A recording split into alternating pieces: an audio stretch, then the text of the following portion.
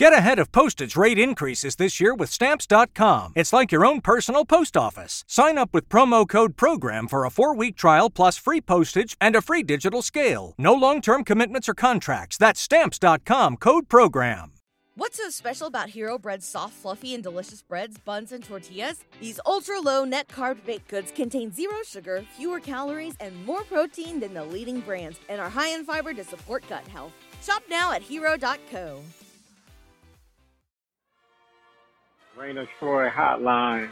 Alicia, Michael, what's going on? We know you have takes. We have takes. I'm actually surprised that your rant line, rave line, whatever, isn't completely full. Why can't we just win a game? Can I blame Michael Castillo for this? Can I blame Bob Connolly for this? Could I put on a zebra shirt and just go out there? Scratch, claw, up against the wall. Can't explain it what I'm feeling right now, guys. I can't believe it. Let's open up that race line! Woohoo! Oh, I can't believe USC has hired Lincoln Riley. Oh, yeah. Hello, everybody. Welcome back to Rain of Troy Radio, episode 495, coming to you on Monday, August 14th, 2023. It is the first week of 2 weeks.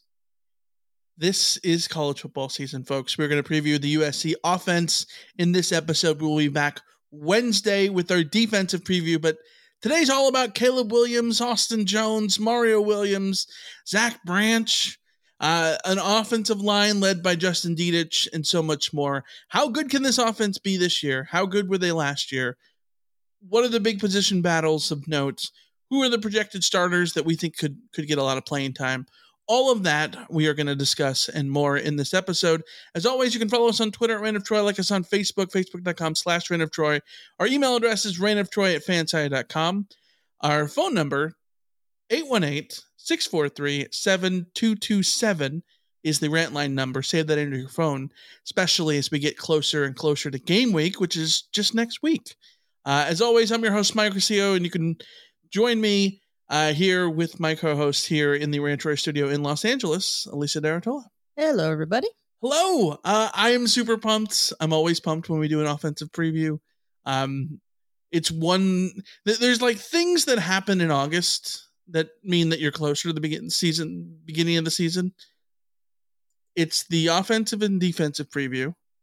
It's the season predictions episode. It's Little League World Series highlights. And I saw like the regional highlights yesterday online. Like, that's how you know.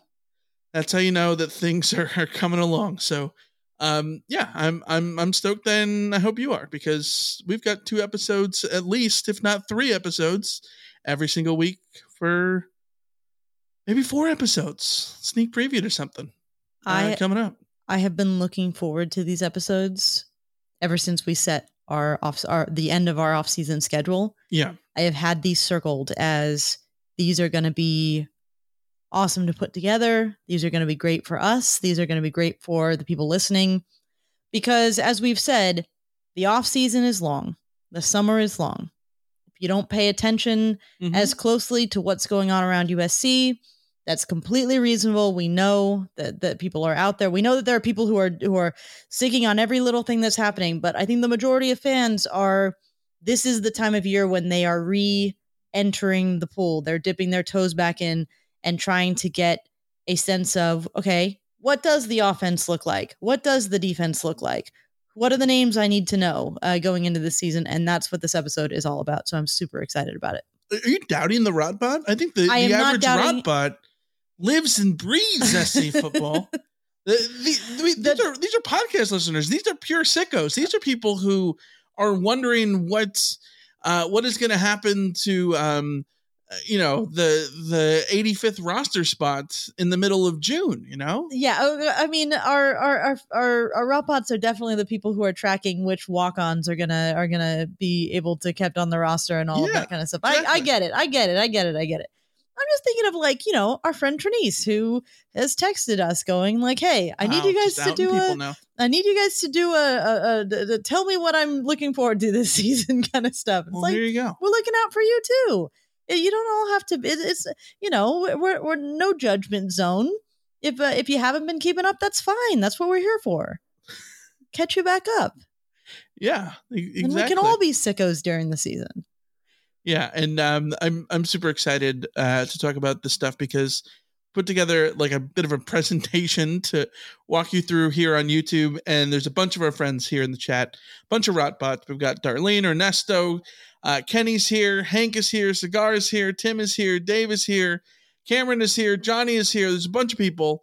Join us every Monday and Wednesday for live shows during the season as game recap episodes and what we call game fallout episodes on Mondays, game preview episodes on Wednesdays, of course, CarCast after each game on Saturdays after the game, and a new feature for our members on the Rot Squad, which are our YouTube membership members. Thursday nights, we are launching a new show. It is called Rot After Dark. And if you remember... Old concept. Yeah, old concept back from our Patreon days. New look. New look, kind of refigured. It's basically just going to be like a hangout, live stream, a bit of a call-in show. We can call in to have the Rotbots in the Rot Squad call in on Thursday nights. Looking forward to the next game or whatnot. We're going to start this week, Thursday night, members only. You can join our membership here on YouTube, and then you can also get access to our Discord channel to talk about USC football nonstop, not only with us, but with other Rotbots. And then you get the bonus content. You also get in the chat, you get the little shield next to your name, which is fun. So a lot of stuff for just $4.99 a month. Less than the price of whatever latte BS thing that you get at Starbucks. That example gets less and less it's so cheap kind of feeling, because I feel like lattes are so roughly a tank a gallon of gas. Yeah, there you go. There you go. But here's our schedule upcoming. We got the defensive preview coming up on Wednesday. This Thursday, the first members only Right After Dark. Next Monday, the 21st, is our annual season predictions episode. So all off season, we get asked, how many games is SC going to win? Is SC going to go 11-1? They're going to go 10-2, 12-0. What do you think? Next Monday, we will lock in our predictions. We will walk through the season game by game, tell you our thoughts, which leads us into next Wednesday, episode 498, the first game preview of the season, looking at week 0, USC and San Jose State. So join us Wednesday, August 23rd. Thursday, August 24th is the first Run After Dark live stream show, Thursday night, 9 p.m., leading into the first game. And then, of course, Alicia, we've got another announcement. Friday, August 25th. We haven't done these in a long time. We're going to have a bit of a hangout, a meetup of sorts. A literal meetup. Yeah. We're gonna keep it old school and low key, which is true to us, I think. But we've talked about this for years of just going to a pizza parlor like we're a T-ball team. So we're doing it. We're going to Shakey's on Laurel Canyon and Valley Village on Friday the 25th of August. We'll be there at 6 p.m. Come join us. Come hang out. Grab a slice of pizza. Drink whatever you want to drink, I guess. And have if you're Michael, have a Diet Pepsi. If you're Alicia, exactly, have a, I don't know, Bud Light, or maybe if they have a cider, I'll have a cider. And some pizza and Mojo potatoes and enjoy some, just talk about USC football. Our past meetups, especially the ones that we've done right before the season starts, have been a lot of fun. Just getting people together, talking about how excited we are for the season, talking about the expectations for the season, and just sort of riffing it. So if you've got the time, come on out and say hello and have a beer with us. Yeah, it'll be fun. August 25th, the eve of college football, Friday night, before the SC San Jose State game. So we're looking forward to that. But Alicia, we got a bunch of news to discuss. Really not a lot of news. one little news nugget we want to get to before we get to talking about the offense. So let's do that now, shall we? Alicia, you know the only good thing about football season being over? There's literally nothing good about the football season being over. It's just an endless wait until the fall. See, that's where you're wrong. It's tournament season. The best way to take your mind off the endless wait. That is true. I may not want to watch the men play, but the USC women are pretty awesome. Exactly, but it's not just SC. There's high-stake basketball moments all over the country. But you know what? They get even better with Prize Picks. So you're saying the only thing better than watching Juju Watkins is taking the more on Juju Watkins? Bingo! You can now turn your hoops knowledge and love of Juju Watkins into serious cash. Because you can now win up to 100 times your money on Prize Picks with as little as 4 correct picks. Turn $10 into $1,000 with college basketball, NBA, and NHL entries. Best of all, Prize Picks lets you get on the action on more than 30 states across the country, including Texas, Georgia, and California. That sounds pretty good to me. Yeah, download the app today. Use the code RAINOFTROY for a first deposit match up to $100. That's the Prize Picks app with the code RAINOFTROY for the first deposit match of up to $100. Pick more. Pick less. It's that easy. What's so special about Hero Bread's soft, fluffy, and delicious breads, buns, and tortillas? Hero Bread serves up 0 to 1 grams of net carbs, 5 to 11 grams of protein, and high fiber in every delicious serving. Made with natural ingredients, Hero Bread supports gut health, promotes weight management, and helps maintain blood sugar. Hero also drops other limited edition ultra-low net carb goodies like rich, flaky croissants and buttery brioche slider rolls. Head to hero.co to shop today.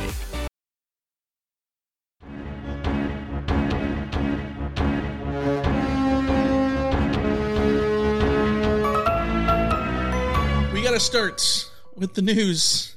The AP poll is out. The annual preseason AP poll has been released, and USC is ranked number 6. The highest ranking for the Trojans in the AP poll going into the season since 2017. It also matches the preseason coaches poll with USC at 6 as well. In the AP poll, it's Georgia number 1 with 60 first-place votes. Michigan number 2 with 2 first-place votes. Ohio State number 3 with 1 first-place vote, followed by Alabama. First time in years and years and years they don't have any first-place votes. First time since 2015, which was when they won a national title, by the way. That they don't have a first-place vote. Yeah. LSU 5, SC is 6, Penn State 7, Florida State 8, Clemson 9, Washington 10. That is your top 10. The interesting thing for USC here is the Trojans are scheduled to face 4 teams in the preseason top 15. Number 10, Washington. SC gets at home. SC will have to go on the road to face number 13, Notre Dame in October. They will host number 14, Utah in October, and they will go on the road in November to face number 15, Oregon. Your thoughts, Alicia? Too high, too low? What are you thinking? Just right. If we're Goldilocksing it. I said this about the coaches poll. I personally would have USC ahead of LSU. I understand why they're not in the top 5. The defense is a big problem, a big concern. I just personally would still have USC top 5 just because of the offense and because I expect the defense to be better. But when it comes down to it, I agree with one of my colleagues over at fansided.com who said today basically everything from 6 to 12 could be jumbled up and mixed up and you wouldn't feel too crazy about it. Sure. And I tend to agree with that. I think that you can make an argument for pretty much everybody to be up, outside of that elite group of Georgia, Michigan, Ohio State, and Alabama. And so, yeah, I think USC is very well placed in terms of growth here, where if they keep winning, they will be up in one of those college football playoff slots very quickly. But it really does come down to you got to win your games because your preseason ranking literally does not matter. See 2012 USC.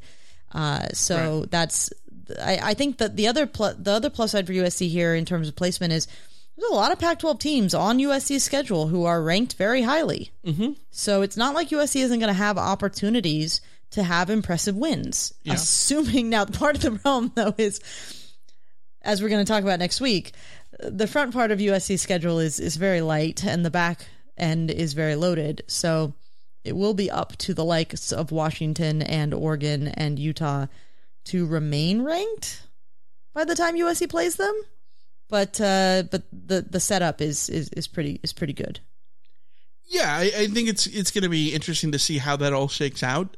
We've talked about before, teams are usually, and I know there's three basic outcomes. They can be better than you think, they can be as good as you think, or they can be worse. Mm-hmm. And if they're at least any of the first two, I think that bodes well for SC in terms of strength of schedule, which would help SC down the line when they want to get into things like the playoffs and whatnot. But I don't know. I think that this seems right to me. I don't think it's too high or too low. I think there's a right amount of skepticism in the defense to put them sixth. I've seen a lot of predictive rankings that have like Florida State in the top 4 because people think that they could get into the playoff. And I like that the AP is not a predictive poll, because I find predictive polls, I don't know, like it's a crapshoot, because when you're picking what you think the final outcome is going to be. That's not what the AP poll is, and I want my AP poll to be what it is now, and I think that SC at 6 seems a bit right. Like SC and Penn State, I think, are the two teams here, and LSU, that are the teams that are like, you need to show that and prove that you are truly a contender before you're going to be in the top 4. And I think that's fair. I think that's fair. When you look at what USC's defense was last year. USC's defense gets to answer that question. And then you can talk about them being in the top 4. Yeah. So we will see how all of that comes to be. But Alicia, we got a lot to talk about the offense, the Trojan offense, which, of course, was very, very, very good last year. The vaunted USC offense. Let's start there. Let's look at the offensive statistics from a year ago. SC was the number 1 offense in SP+, the number 3 offense in scoring offense, the number 3 offense in total offense, the number 3 offense in yards per play, the number 3 passing attack in the country, averaging 335 passing yards a game. Rushing offense, $171. Mind you, that's on a per game basis. On a per rush basis, SC was much higher than that. SC was a very efficient running team when they wanted to. It was just the amount that they ran ultimately dictates where you are in terms of total rushing. It was an offense that ultimately got the quarterback to win the Heisman Trophy. Caleb Williams won the Heisman, and he was pretty damn good all season long, especially as the season went down the wire up until his injury in the Pac-12 championship game against Utah.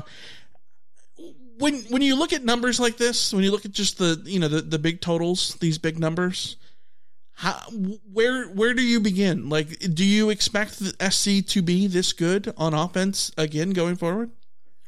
Yes, I do, because Lincoln Riley has fielded offenses that were this good in every season of his coaching career, essentially. So I would expect USC to be right up there. Top 5, I would say, is an expectation for this offense. It's hard to say if the rushing offense will be more productive this coming year. It's entirely possible. I do think that the injury last year to Travis Dye may have limited a little bit of that growth. Also, the high scoring games where USC was in shootouts probably didn't help the rushing offense too much. I'm going to push back on that. I think that SC loses Travis Dye in the Cal game, or is it Colorado? Colorado. One of those. Yeah. In early November, and Austin Jones basically produced what Travis Dye would have produced in the subsequent games. When you look at what he did against UCLA and Notre Dame, like, he was very damn good. Like, I think this is a rushing attack that is plug and play. And Austin Jones is very good to sort of lead it. We're going to talk more about the rushing attack as we get towards the end there. Real quick, now that I'm looking at the game-by-game stats, you know what killed USC's rushing offense numbers? It's the Utah game. Not that they were going to be like top 10 or anything like that, but they wouldn't be down in the 50s.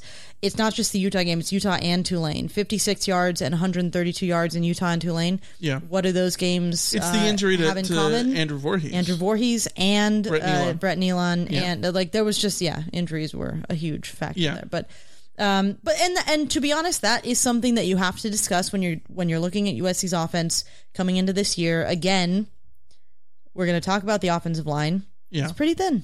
So that's going to be a concern for whether or not they can maintain these big numbers. Staying healthy is a big part of that. Yeah. When you look at drive stats, SC pretty damn solid as well. The number one team in the country last year on points per drive, 3.76. You saw that especially midfield drives. They were number one. Long field drops to 18th. I never know how to read the difference between long field and midfield. I'm not sure what we're supposed to glean from the difference there. More than anything, I think SC's ability to be the number one points per drive team overall is the bigger telling point there. Available yards, SC was fourth. He gained 65.9% of their available yards on the season, and 23% of the plays gained 10 plus yards, which is that's what you want. That's what you want, a big chunk explosive offense. I would expect that number to grow in year 2 under Lincoln Riley, especially when this is year 3 for Caleb Williams in the Lincoln Riley system.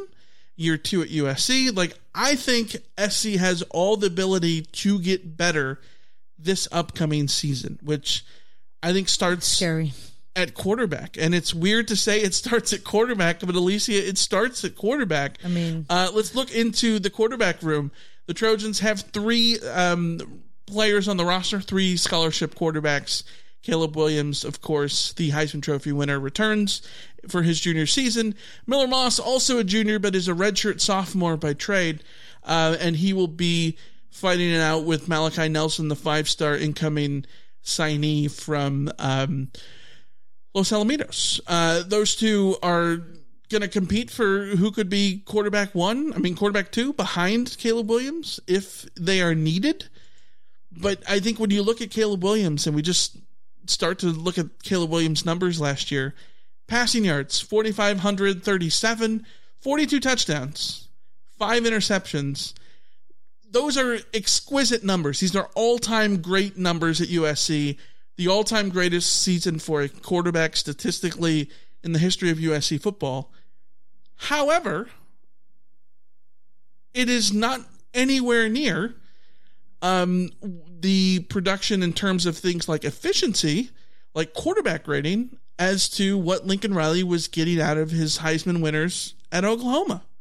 When you look at Baker Mayfield, and when you look at Kyler Murray and Jalen Hurts, what those guys were able to do in subsequent years, they were 30 points higher in quarterback rating, which leads me to believe that SC can be much more explosive this year. When you look at the efficiency for Caleb Williams in terms of holding on to the football, he didn't have a turnover for the longest time last year. 42 touchdowns and 5 interceptions is a great ratio to have, but I think SC can vastly improve on things like yards per attempt. SC can get better in just the sheer explosiveness of the passing game, and I think if they do that, they're going to be even better and more opportunistic on offense, which will help them in some of those, metrics where the offense is not top 10 instead of top 5, right? Which is, it's like splitting hairs a little bit, right?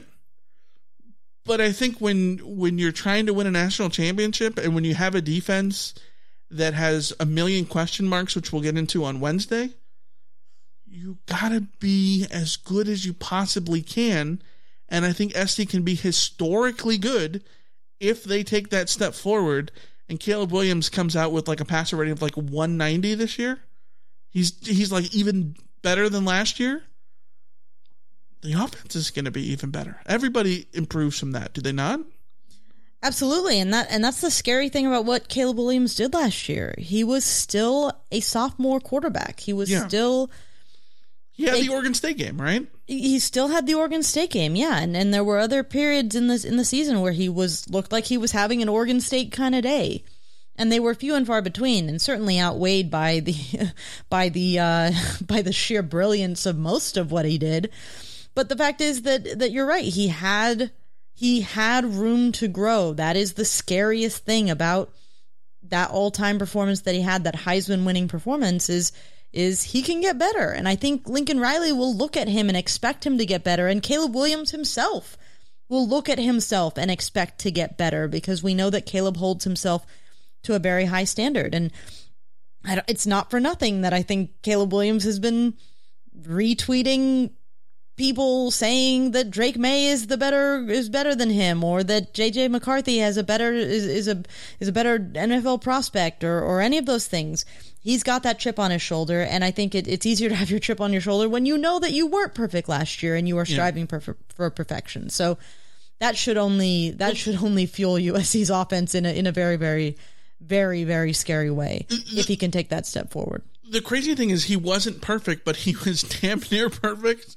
And so it seems crazy to say that he can be even better. Like, compared to what Caleb Williams showed, that, that Sam Darnold we thought Sam Darnold was what Caleb Williams was. And then Caleb showed that he's 8 steps ahead of what Sam Darnold was, right? Well, Sam Darnold was the best thing that we'd seen up to that point. Like, yes, Caleb Williams, and Caleb is like even way further ahead. It's astounding what Caleb Williams that gap is doing. Exists. Caleb Williams is doing what Patrick Mahomes is, but like 5 years ahead of schedule. And it's wild. One quick note before we move on to other units that we really need to delve into here is when I say that he can get better in terms of things like yards per attempt, those 3 years in which the Oklahoma quarterbacks were winning Heismans or being a Heisman finalist in Jalen Hurts' case, the yards per attempt, 2017 OU, or for Baker Mayfield, 11.5. Kyler Murray in 2018, 11.6. Jalen Hurts in 2019, 11.3. Caleb Williams was 9.5 last year. So he has 2 yards per pass attempt to get better with. Mm-hmm. That's the area. That's how does this offense improve? How does Caleb Williams improve? By making that change, by being that much more explosive. And if they do that, literally everything gets better. And part of that is too who USC returns in terms of everybody around Caleb Williams is going to help Caleb Williams be better this year as well. Yeah, we were skeptical last year going in because we thought the offense would be good, but we didn't expect it to be that good because it was still year 1 in the system for everybody on that roster except for Caleb Williams and Mario Williams. Yeah. Now it's year 2 for everyone on that roster. Yeah. You can expect a step forward. And who's he going to be throwing against or throwing to? He's going to be throwing to the wide receivers, a group of 10 dudes who are just loaded. 11 dudes now that Deuce Robinson and Malik Brown are there. The Trojans are loaded. 3 returning starters, I guess you could call them. Brendan Rice, Taj Washington, and Mario Williams. But I think when you look at what SC has here, there's essentially like a top 6 that could be, like, pick your poison here. Mario Williams, Taj Washington, Dorian Singer, the transfer from Arizona, who was a first-team All-Pac-12er last year, Brendan Rice, Malik Brown, Michael Jackson III. Like, this team is just flat out loaded at wide receiver. Yes, it is. It is loaded. Talent on the high end and also depth.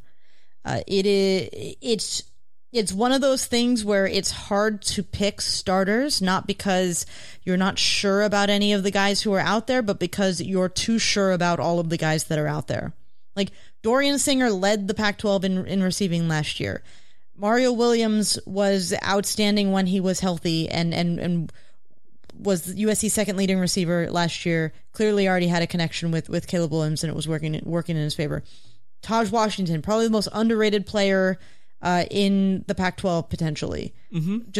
Just production from him left and right. Brendan Rice, the game he had against Tulane, the standout. If that's the Brendan Rice that plays this season, he's going to be insanely good. The standout performances that kid is capable of are immense. Yeah. And you and I both, I know, love Michael Jackson III. We love Kyron Hudson. We're excited about the newcomers, Deuce Robinson and Raleek Brown, and Jacoby Lane and Mekhi Lemon. Like, every single, to a man, if any of these guys had to start this year for USC, I would not be worried in the slightest. I feel like these are all starting caliber players, with the only question mark hanging over the true freshman who that's just asking, like, that's putting too much on them. I know. But I wouldn't be upset about any combination of a starting group for this group. It's outrageous. Yeah, 100%. I think that when you look at the stuff that has happened in camp too, like, Ryan Karchi of the LA Times has tweeted that Taj Washington's been sort of limited for a couple of days with an injury. Well, Lincoln Riley said that Zach Branch, Mario Williams, and Raleek Brown have really benefited from that. And that's the kind of thing that you're going to see here. If somebody goes down, there's 3-4 guys to step up. And that's the kind of depth you want. Yes, and we know that Deuce Robinson has gotten rave reviews. We know that Zach Branch has already been working with the first team, offense at times. Yeah. So those guys are already stepping up. But at the same time, before camp started, we had questions on the regular about, like, what are you hearing about Jacoby Lane? What are you hearing about Jacoby Lane? Well, guess what?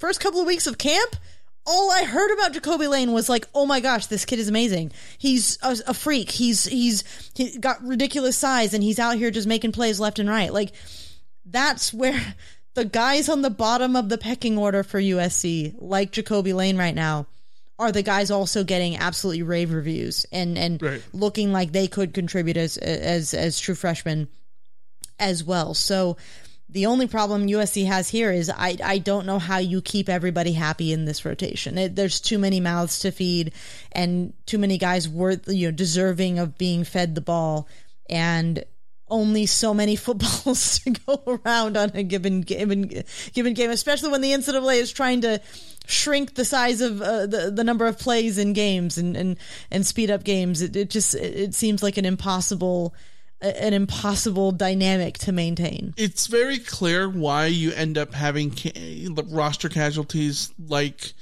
Kyle Ford and CJ Williams, and Gary Bryant Jr. Like, this receiving core is so loaded, and they are down those 3 guys. John Jackson III too. Like, it's nuts. We got a tweet, or you got a tweet when you tweeted out that we're going to be talking about this on Twitter on Sunday. This comes from Howie. He wants to know about Raleek Brown and his possible roles, Deuce Robinson, and what wide receiver or tight end will look like. Let's talk about Raleek Brown here for a second. Are you on board? Not that you need to be on board, but, like, where are you on the whole, like, Raleek Brown? Is he a wide receiver? Is he a running back thing? He's now listed in the wide receiver room in terms of the roster. Where do you sit on him? Where I sit on him is, I think USC should maybe embrace the thing that, like, recruiting services do, where they just, a dude doesn't fit perfectly into one position, so you just put the ATH next to his name. Just call him an athlete. It's fine.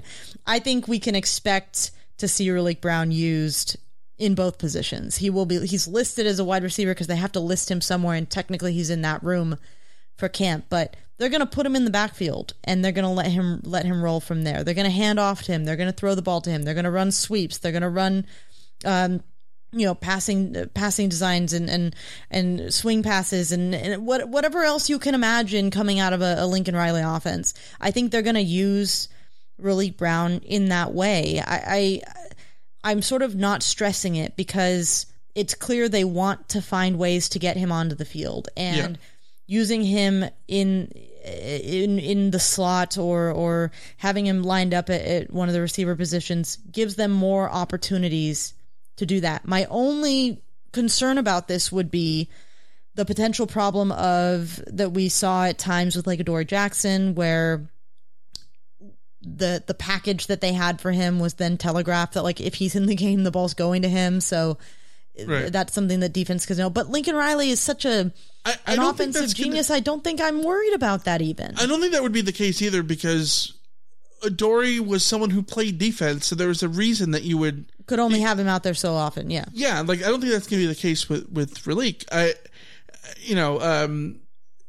think it's going to be interesting to see exactly how he's used. Is he going to be the Percy Harvin type who's all over the field? I think SC fans have sort of fantasized about the idea of Percy Harvin since Percy Harvin. And we saw a little bit of that with Reggie Bush, certainly. You saw that a little bit of it with guys like Adoree Jackson. We saw Amon-Ra St. Brown started at running back for a time against Colorado on a fateful night in Boulder. Mm-hmm. I think it's going to be interesting to see what happens with Raleek Brown. I think it's going to be interesting to see if he can put everything together and sort of be what I expect, which is someone who can kind of take over for my guy, Dom Davis down the sideline. Yeah, Dom Davis. It's been a while since we get to pull out the Dom Davis. Well, I had to find it. Yes. Yeah, I know. But yeah, and he can sort of be what we thought Dom Davis could be. Yeah. He's Dom Davis like 4.0, given the recruiting hype from Raleek Brown versus Dom Davis. Rama Murdy in the chat, I think, makes a good point of Raleek can be USC's version of Deebo Samuel.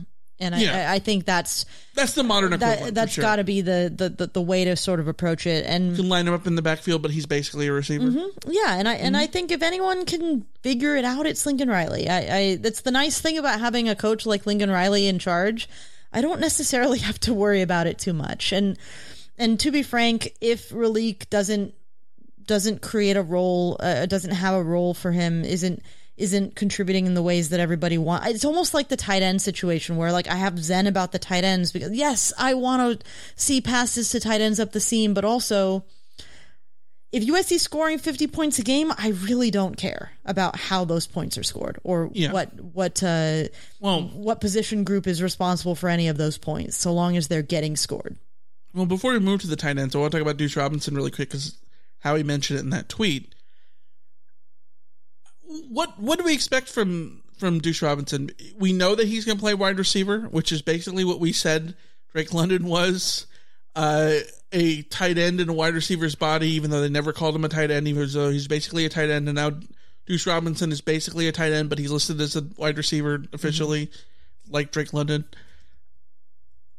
Do you expect Drake London freshman year kind of vibes from him? Because I think he can be that type of guy on the inside to kind of maybe fill in for the lack of tight end depth that USC has.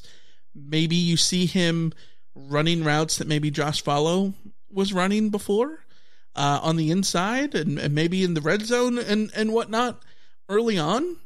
But there's so many dudes that I think he provides flexibility and does something that nobody else does. But I don't know that we're going to see him actually have the impact that Drake London had as a true freshman. Just because there's so many dudes. There's so many dudes. That's the bigger issue. I actually wouldn't be surprised too. I saw some tweets from like Shotgun Spratling and others that he was getting work with the outside receivers as well. So I think we could see Deuce Robinson use inside outside. But given that he's a freshman, given that you've got Brendan Rice and Mario Williams and Dorian Singer and all of those guys and Josh Washington and Zach Branch and all of those guys who are going to be competing, I don't want to put too much expectation on Deuce Robinson.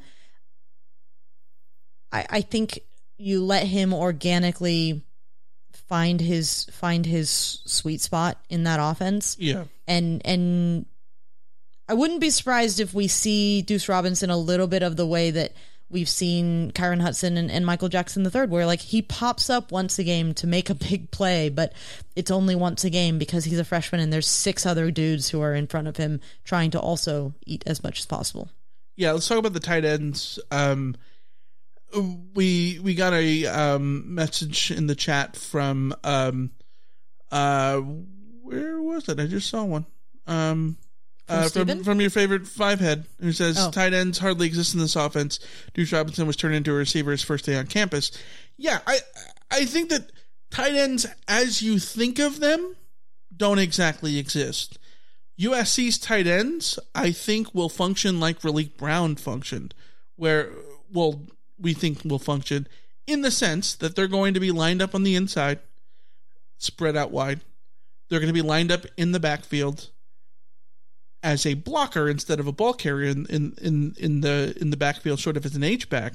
But they can also provide a different physical skill set than sort of Raleek Brown does, so they can be just sort of different there. And you're going to see tight ends in this offense. I mean, Mark Andrews surely ate a lot in the Oklahoma offense back at OU with Lincoln Riley calling the shots. So this is a tight end group, only 4 players. Jude Wolfe is back for his redshirt senior season. Lake McCree is basically their only returning starter here. And who we would project to be the starter. Carson Tabarachi is the Utah transfer, has sort of bounced from position to position to position. Tight end is where he fits right now. And Cade Eldridge is a 3-star tight end who signed in for the Trojans this year out of Linden, Washington. Gone is Malcolm Epps, transferred to Pitt. Josh Follow has gone on to the NFL, finally, after a long SC career that had a great start and sort of an interesting finish this past year with a couple touchdowns. And Ethan Ray had a medical retirement. So I don't know what else there is to say about the tight ends. Like McCree, I think we all think is good. I think he's head and shoulders better than the other dudes as it stands right now. That could change if Jude Wolfe performs to the level that I think people thought that he could be coming out of high school. But Lake McCree, I think, is a stud, and I think he's just another option along with Raleek Brown and Deuce Robinson to give you another type of body and option in the passing game. Yeah, Steven in the chat says, mark my words, tight end's going to get some serious action this year. Lake McCree is going to surprise a lot of people. Yeah. And I agree that Lake McCree is going to be a useful piece of this offense. Sure. I think that the news of like the death of the tight end position at USC is just greatly exaggerated. I think we could see Jude Wolfe slot directly into the role that Josh Follow played for USC last year, where it was a primarily blocking role, but you need those guys in there, and then you can catch a few passes when you catch people off guard. I think like McCree, I think Jude Wolfe is perfectly capable of that. Sure. If he can stay healthy. I think Lake McCree is a very exciting receiving option for USC, who can also do the job of a blocking tight end as you need him. Yeah. So I think USC has a couple of guys in there, and obviously, we just don't with Cade and Carson Tabarachi, we just don't know. We have not seen them in sort of real action, so right. We'll see from there. But I think the tight ends will be on the field for USC. But they'll also face the same problem that, like you said, with Raleek Brown. It's going to be, you're going to have your spots where you're on the field, and you're going to get taken off the field in favor of a full wide receiver set. And if Raleek Brown is getting used, yeah, you might have to take Lake McCree off the field for a play or and with Deuce Robinson or mix and match or whatever. It's going to be. It's going to be difficult for the tight ends to put up like Mark Andrews numbers, because USC doesn't need them to put up Mark Andrews type numbers. Right. Yes, I think that's the important thing, because even when you look back and like cream your pants looking at Fred Davis numbers, USC didn't have receivers that year. There was a reason Fred Davis caught all the passes. Yes.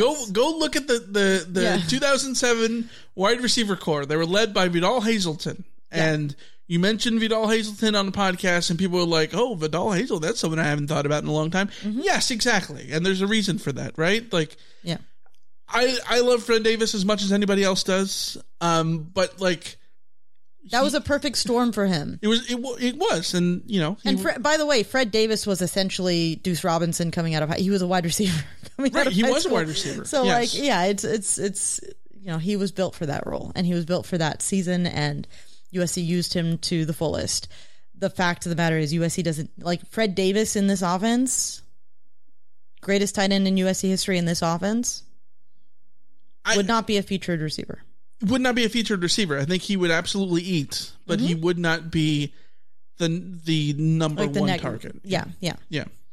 Let's move on to the running backs. The Trojans bring back Austin Jones and Darwin Barlow, the TCU transfer, back for year 3 at USC. Austin Jones, the Stanford transfer, back for year 2. And they got 3 newcomers. Marshawn Lloyd, the transfer from South Carolina. Chris Trevino from USCFootball.com has tweeted out that he's been rolling with the first team, it looks like. Interesting, because when you put together our little projections on these little graphics that we have here on YouTube, we're just going like the basic chalk pick of who could be the projected starter. We taking it very conservatively. We said Austin Jones. And I don't think that's wrong, by the way. We'll see. Running back rotations in practice they're always are tricky. Yeah.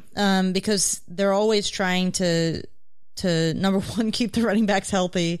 Number two, just sort of like, I think there were from my days watching practice, there were many days where it was like one day, one guy's with the first team, the next day, down with the second team because the top 2 options are essentially 1A and 1B. And that's the way that I would approach Austin Jones and Marshawn Lloyd. Yeah. 1A and 1B in ways that might end up being very similar to the way that Travis Dye and Austin Jones last year were. I think Travis Dye very clearly 1A, but it's not like they weren't willing to hand the ball off to Austin Jones as a guy, and he proved that once Travis Dye was gone, Austin Jones stepped right in, and like you said, did not experience a drop in productivity from the number 1 running back spot. So I think USC has to feel very confident about both of those guys as options that are going to see a lot of run next year, or will run in 2 weeks this year. Right. Yeah. Austin Jones, 300-yard rushing games last year. One of them with Travis Dye healthy, 12 carries and $110 against Fresno State in week 3, but 2 with Travis Dye hurt in the 2 biggest games of the year, UCLA Notre Dame.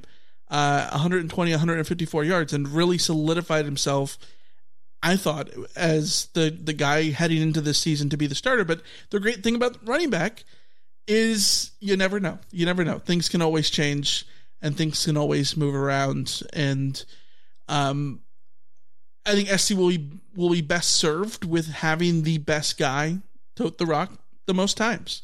And whether or not that's Austin Jones, who had 705 yards last year, or whether it's Marshawn Lloyd, who had 573 and 9 touchdowns at South Carolina, I think is, it doesn't matter. You want the guy who's going to be have the biggest impact. And we saw that in the spring game. I thought all those guys looked good. Lloyd, Joyner, Marion Peterson, like those guys looked good. Want to give a big shout out, by the way, to Alex in the chat. Alex coming through as always with the super chat. It says if some players can play both wide receiver and DB, can a tight end play both on offense and defense? Do you remember a tight end ever also playing on defense? Well, if anyone would do it, it would be Carson Tabarachi, who is a linebacker by trade, who's filling a gap at tight end. There's been fullbacks. Can think of Lonnie Ford. There was another guy, Luther Brown. Was Luther Brown someone who? Luther Brown was definitely a dabbled? linebacker who might have dabbled on. I think he dabbled at fullback. A couple of guys have gone both ways that way. If you want a tight end linebacker crossover, there's this league called the Arena League. Highly recommend it because that's exactly their dudes who just thrive at that. I can't think of a role where you would see it here. Not in Grudigood in high school, surely. Yeah, but like this is one of those situations where I think that it's such wear on your body to be a tight end that playing both ways, it just I don't think it works. Yeah, in the modern game, you don't need it. You don't need. Right. Your favorite five-head says Owen Marichich at Stanford was both ways. There you go. It's a good example. And he also says running back is a plug-and-play position for USC. Defenses are geared to stop Caleb in the passing game, so the running game is there if Riley wants to run the ball. Mm-hmm. Yeah, let's talk about the running game, and let's talk about what the offensive line statistics sort of look like for the Trojans as a way to talk about the offensive line here. SC last year, in terms of run blocking, was incredible, and I think that it paved the way for the running game to be efficient on a per carry basis. I think USC has an elite running game on a per carry basis. That is key nuance. If you talk about total sum and you look at SC being ranked 53rd in total run offense, that's nothing to write home about. That's very middle of the road. Yes, I agree with you. But on a per carry basis, SC is an elite running attack, and that's because 61.9% of their carries last year gained 5 yards to give them an opportunity rate of 61.9. Average line yards 3.17, which is fourth in the country. Fourth in the country in terms of power success rate, which means they were getting first downs on short yardage on 86.5% of their carries.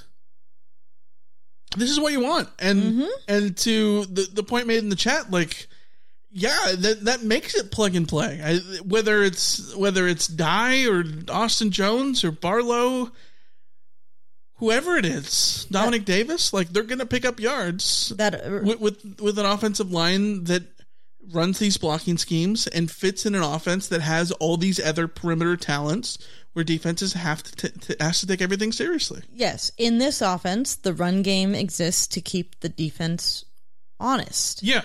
And they kept defenses honest, because if you focus too much on if you get too caught up in the Caleb Williams of it all, yes, you can hand it off to Travis Dye and he will get 6 yards a pop, and 100%, and USC can hurt you that way, and that way you can't go you can't go all in on stopping USC's passing game, because the running game will hurt you when they run the ball. That is all you need. That's the exact thing.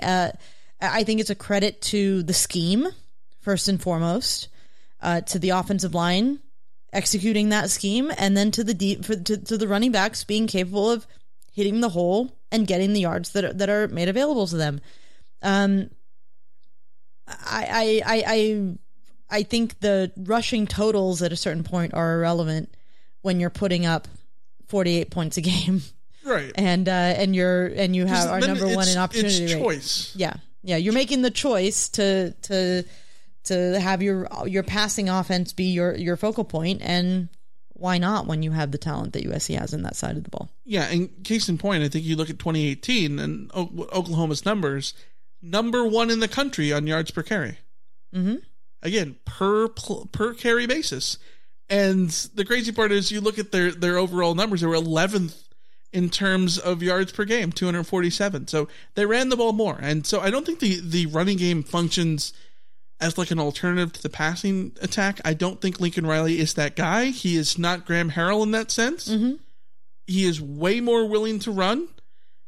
Having said that, when you have an offense that has Caleb Williams, you're going to put some faith in Caleb Williams. But at the same time, he's had offenses led by Heisman Trophy winners in 2018 with Kyler Murray.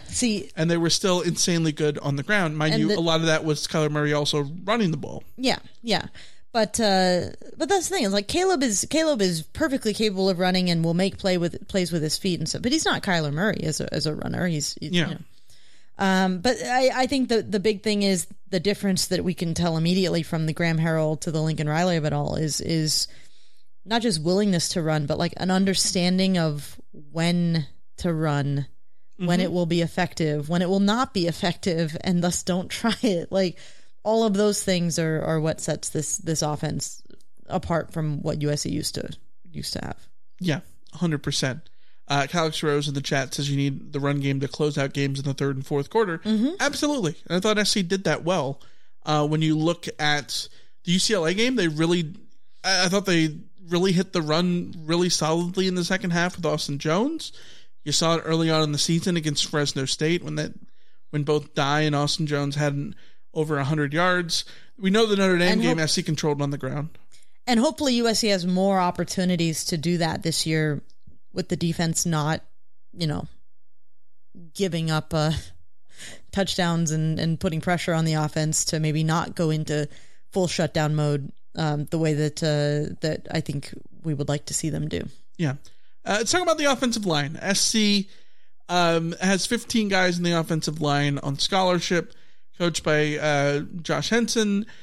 This is an interesting group because, of course, SC loses All-American Andrew Voorhees and Brett Nealon. Bobby Haskins is gone. Cortland Ford is transferred to Kentucky. Jason Rodriguez is transferred to Nevada. Max Gibbs to Jackson State. There's a lot of attrition there, but there's still a lot of guys coming back. 3 starters are back: Justin Dietich, Mason Murphy, and Jonah Monheim. And you get Michael Tarquin, a starter from Florida. You get Jarrett Kingston, a starter from Washington State. You get Emmanuel Pregnon, a starter from Wyoming. And just like last year, you have an offensive line that is led by your homegrown talent in Dietich, Mason, and Monheim, augmented with strong transfer talent, except I think these dudes are better than the transfer guys they got last year. When you look at, you compare it to Bobby Haskins, I think Bobby Haskins was perfectly fine, but Jarrett Kingston was someone that guys at Washington State thought he was going to go on to the NFL. Yeah. And he decided to come back for another year, and transfer to SC. Which is why there is a typo on this slide.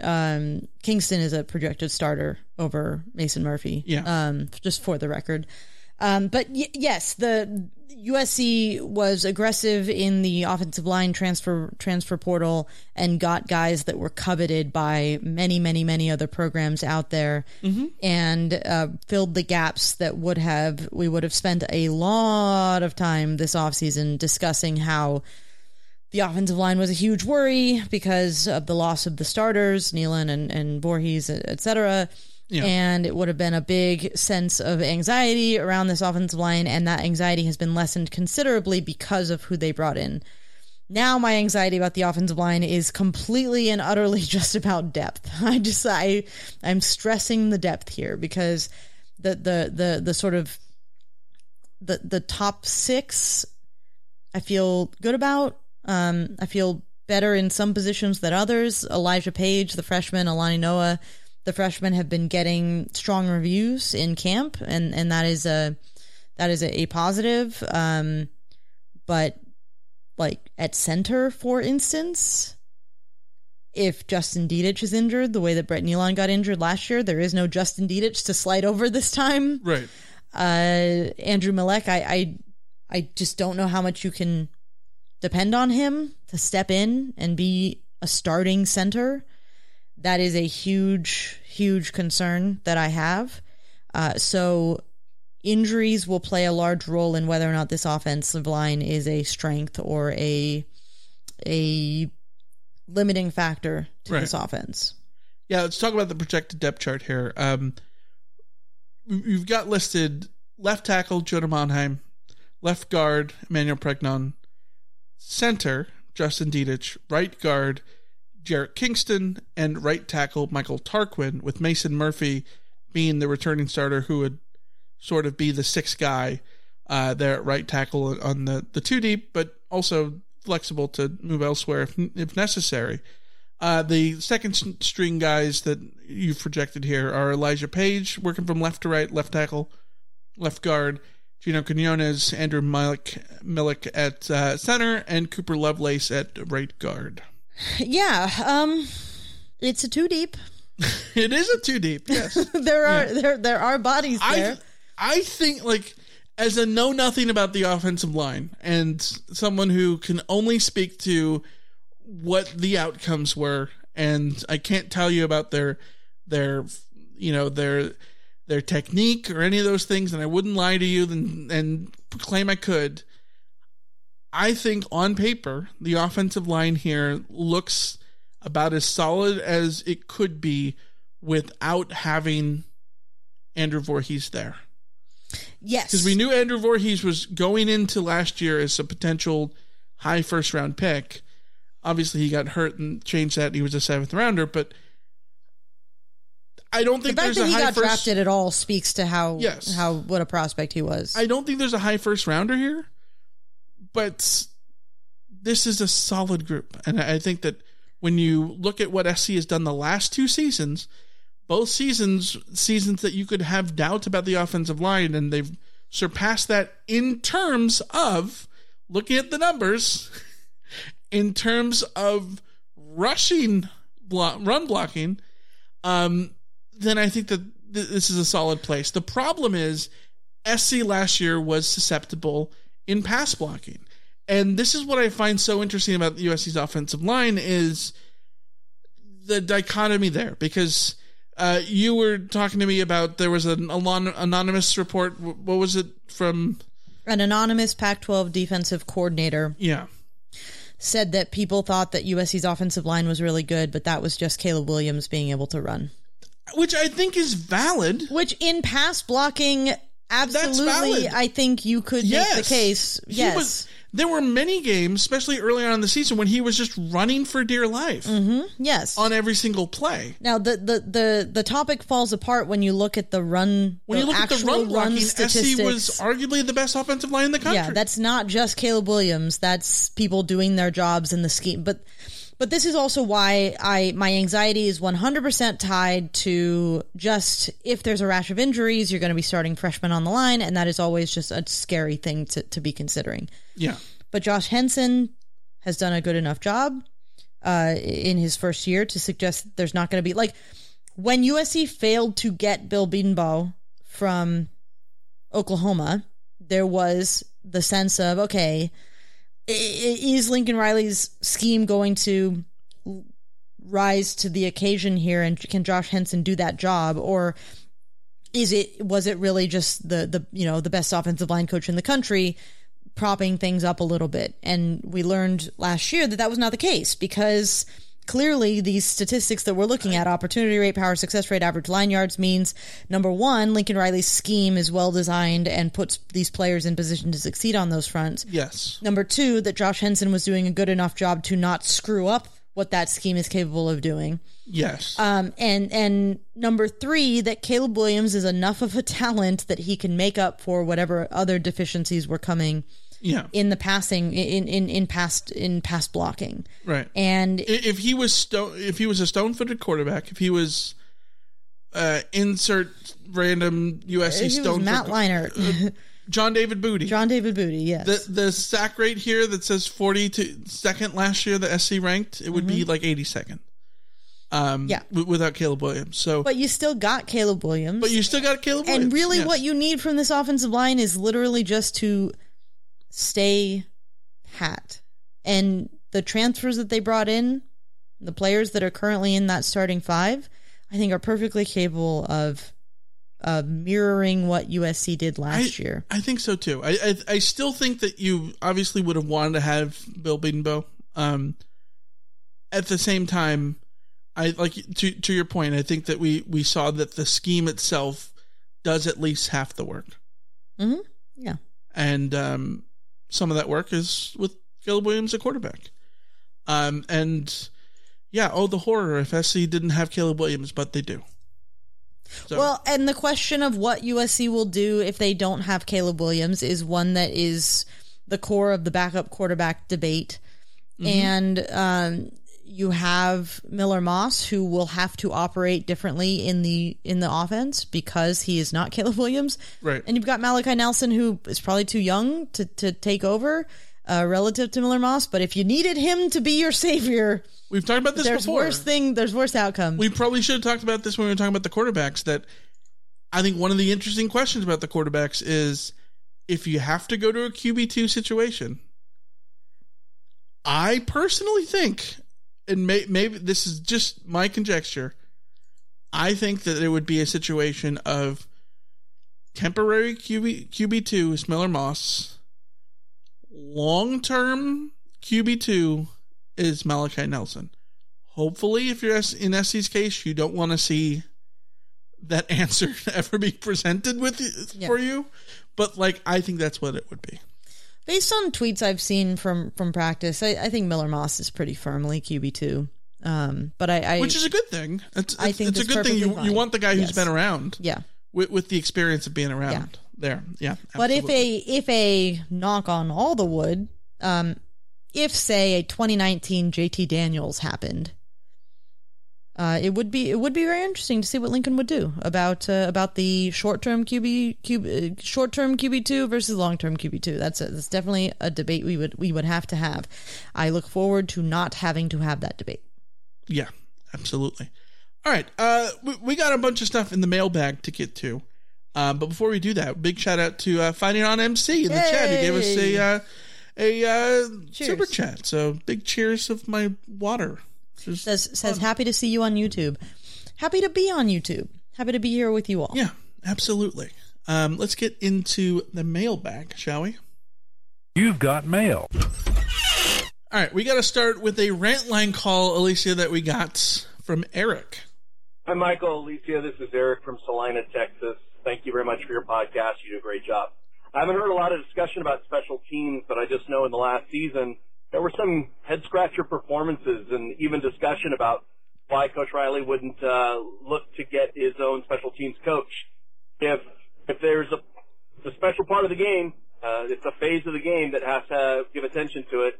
It's great that Raleek Brown was named to special teams in the media guide. That's great, and a new kicker. But I haven't heard a whole lot of discussion about what changes are going to come in the special teams to shore up this part of our team. Love to hear your thoughts. Thanks. Alicia, what say you? I have long said that special teams are a crapshoot.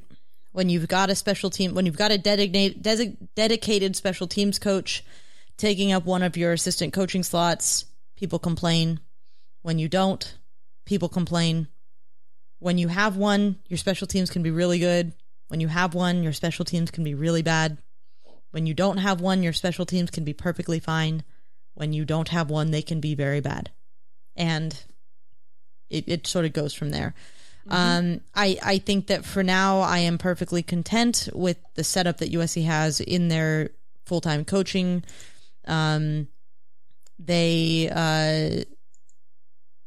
If special teams is a huge liability again this year, then I will be willing to change my mind on that about whether or not USC needs a dedicated special teams coach. But for right now, I just think back to, we have friends who called him John Badster.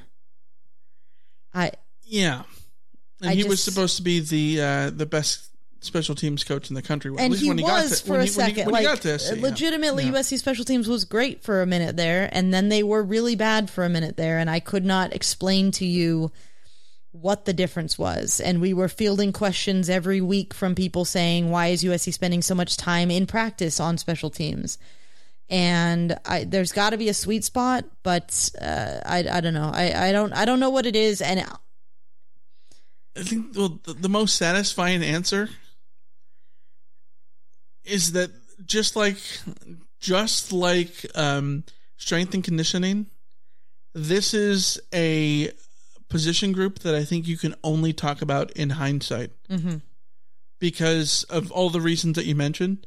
Jim in the chat says I'll solve half the special teams problems. Fair catch every kickoff. Done. That is my number one. And this is one of the things I think that Lincoln should have put his foot down last year about, okay, we're not going to have a special teams coach. Then let's not overthink it. Let's just fair catch everything and be conservative. Because special teams is the one area where I think you can be extremely conservative and be fine. Don't field a single kickoff. It's when you get greedy and you get the ball to 25, and you've got talented guys like Mario Williams and Raleek Brown, and they're chomping at the bit to go out there and make a play. Yeah. But the reality is, you shouldn't need special teams to be winning games for you. Your goal in the modern game is to not have special teams lose games for you. Right. So number one, you need to fair catch every kickoff and every punt. Just catch it. And if dudes muff punts, take them off that duty and put a new dude in who's not going to muff the punt or the kickoff or whatever. Number two, find the kicker with the biggest leg you have and strongest have them. leg. It doesn't have to be the biggest leg. The strongest leg possible. And Peter Crouch has a long leg and good at kicking. I mean, go to the soccer team. Find somebody who can kick the ball out of the end zone every time. So Calix Rose says the kicking game should be improved. I agree with when you look at like Dennis Lynch. Well, and you've got Eddie coming back, and Eddie Saplicki's going to help a lot. The best punter in the Pac-12 transfers to SC. I think certainly helps. Gone are the days that SC is banking on a certain USC podcaster to hype up a certain Australian punter. But like, yeah, I think that when people complain, they're not talking about when people are talking about coachable special teams, they're talking about the return game. I don't think people are talking about the kicking game because the kicking game feels less coachable.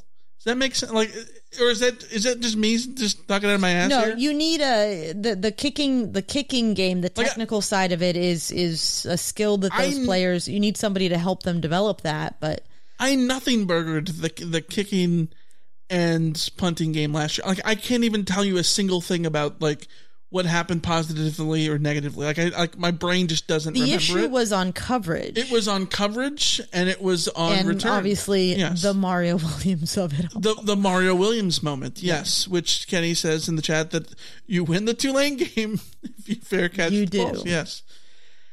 You do. Yes. Just be conservative. Be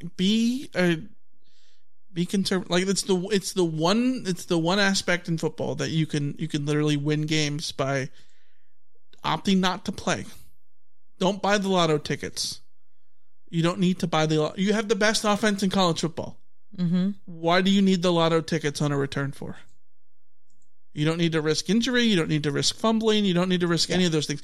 I get it. And by the way, kick return is so fun to watch.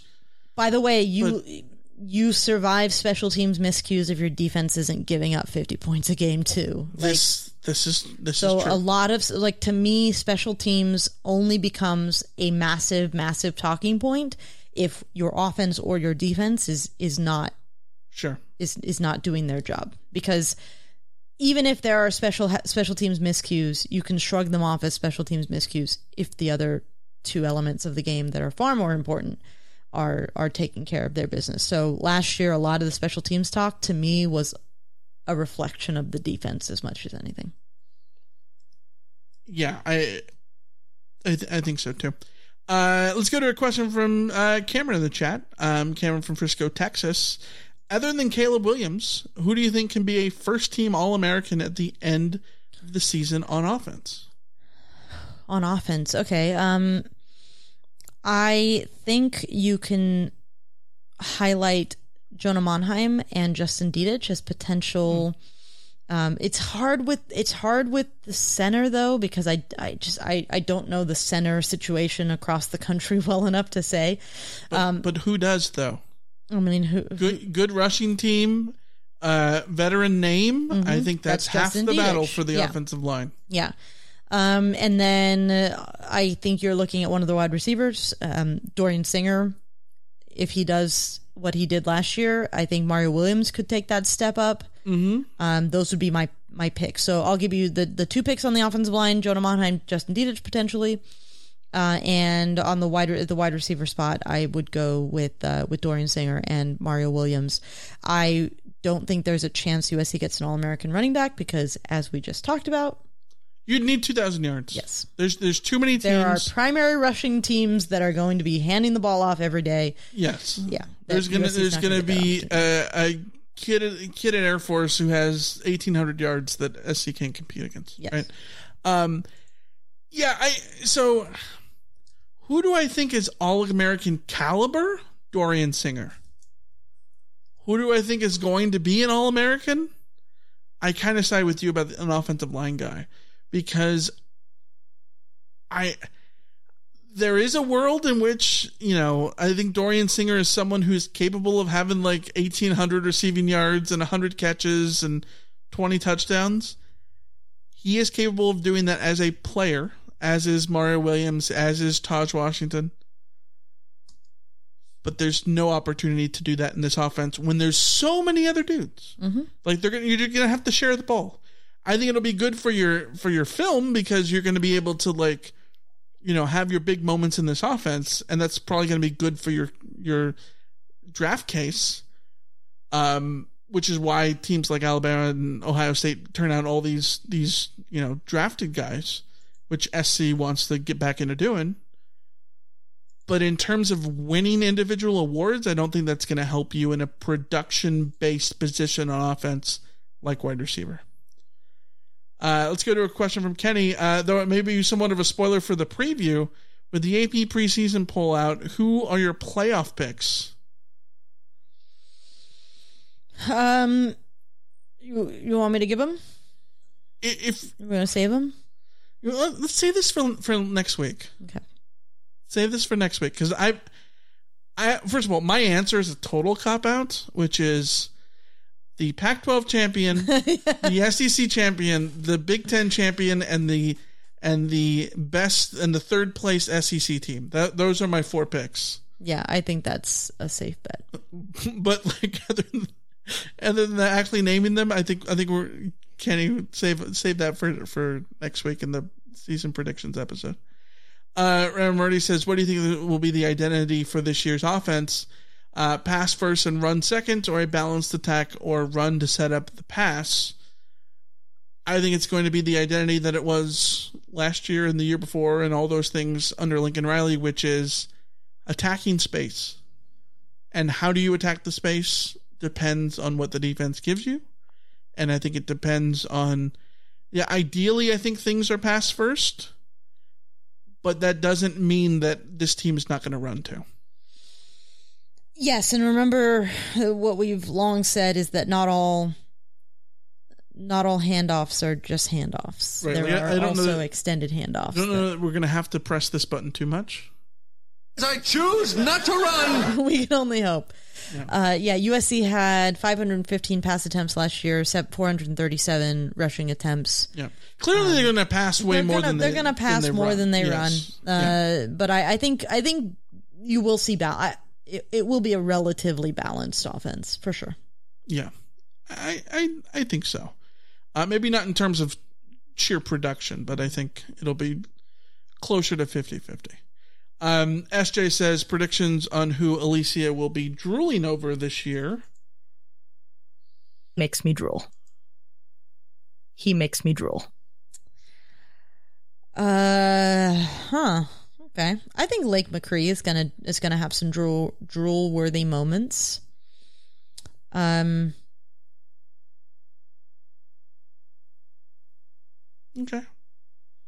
I could see it. Deuce Robinson, probably. Lake McCree's a good pick because he might be someone who catches all of 8 passes, but they might be a memorable 8 passes. I'm just, yeah.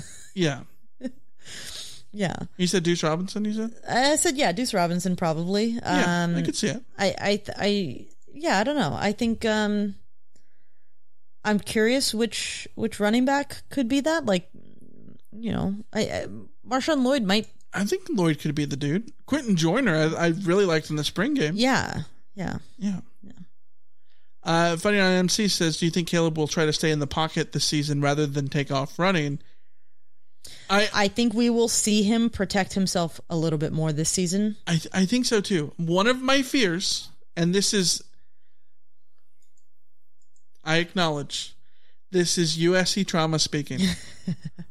One of my biggest fears in life is a player you enjoy watching regressing because of the new responsibilities that they have. And no team excels in doing this than the 2010s USC Trojans. Specifically at quarterback. Specifically at quarterback. Yeah. Name a quarterback that got better. Single one. Even Barkley regressed in year 4. Kessler, Barkley, Darnold. Kessler's senior season, not anywhere near as good as his junior season. Slovis was just regressed every year. Yeah. Darnold was not as good as junior as he was his sophomore year. Like, This is a thing.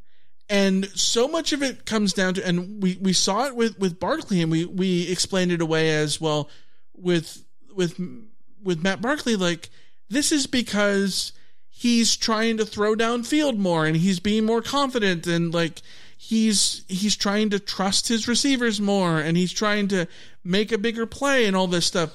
And I think the crazy part is you can squint and look at the numbers and kind of buy that there's merit in that.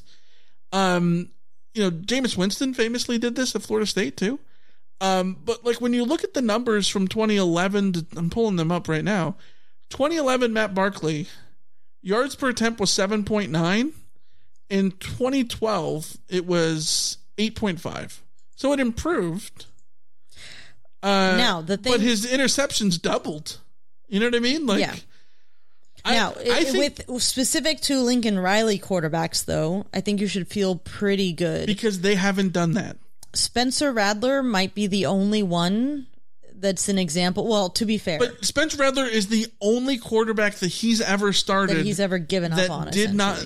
Did not get to an elite level because Baker Mayfield legitimately got better every year. Even Baker Mayfield's 2016 season is stunningly good, and his last three seasons were all elite. And he got even better in 2017. He got marginally better because there wasn't much room to get better. Kyler and Jalen Hurts are not good examples because they only got 1 year to start each. But they didn't regress on they certainly didn't regress from what they had done from what they had done previous in their career. Whether Hurts as a starter at Alabama or Murray as a backup to Baker. Yes. So yes, I think that Lincoln Riley does not have a track record of his quarterbacks taking a step back as they've developed through his system. Yes. So I think it's very possible that there is some sort of middle ground here, where middle ground in the sense that, as Walter in the chat says, do those quarterbacks have Lincoln Riley as coach? No. And 1,000%. I think there's a middle ground here where I think it's possible that the interceptions that Caleb Williams has, he can get way more unlucky. He can get unlucky. He can also take more risks, and his interceptions can double from 5 to 10. Mm-hmm. And I think he can still be better because we talked about it. His yards per attempt this past season, 9.1, which is 2.5 yards less than Kyler Murray was doing.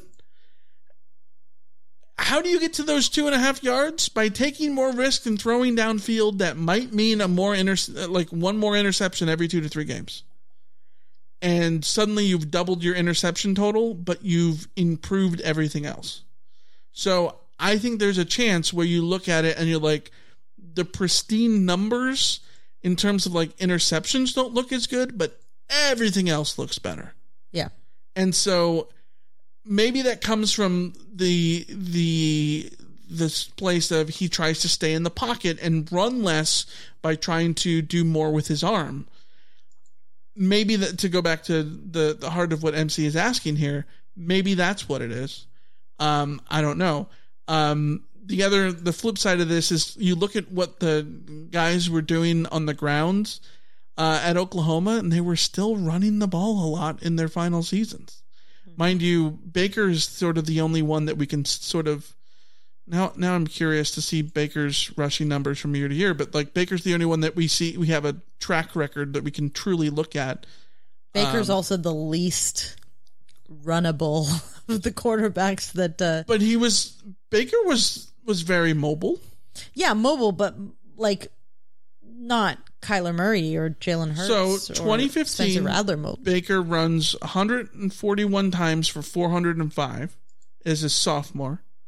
2016, 78 times for 177. So he runs less, much less.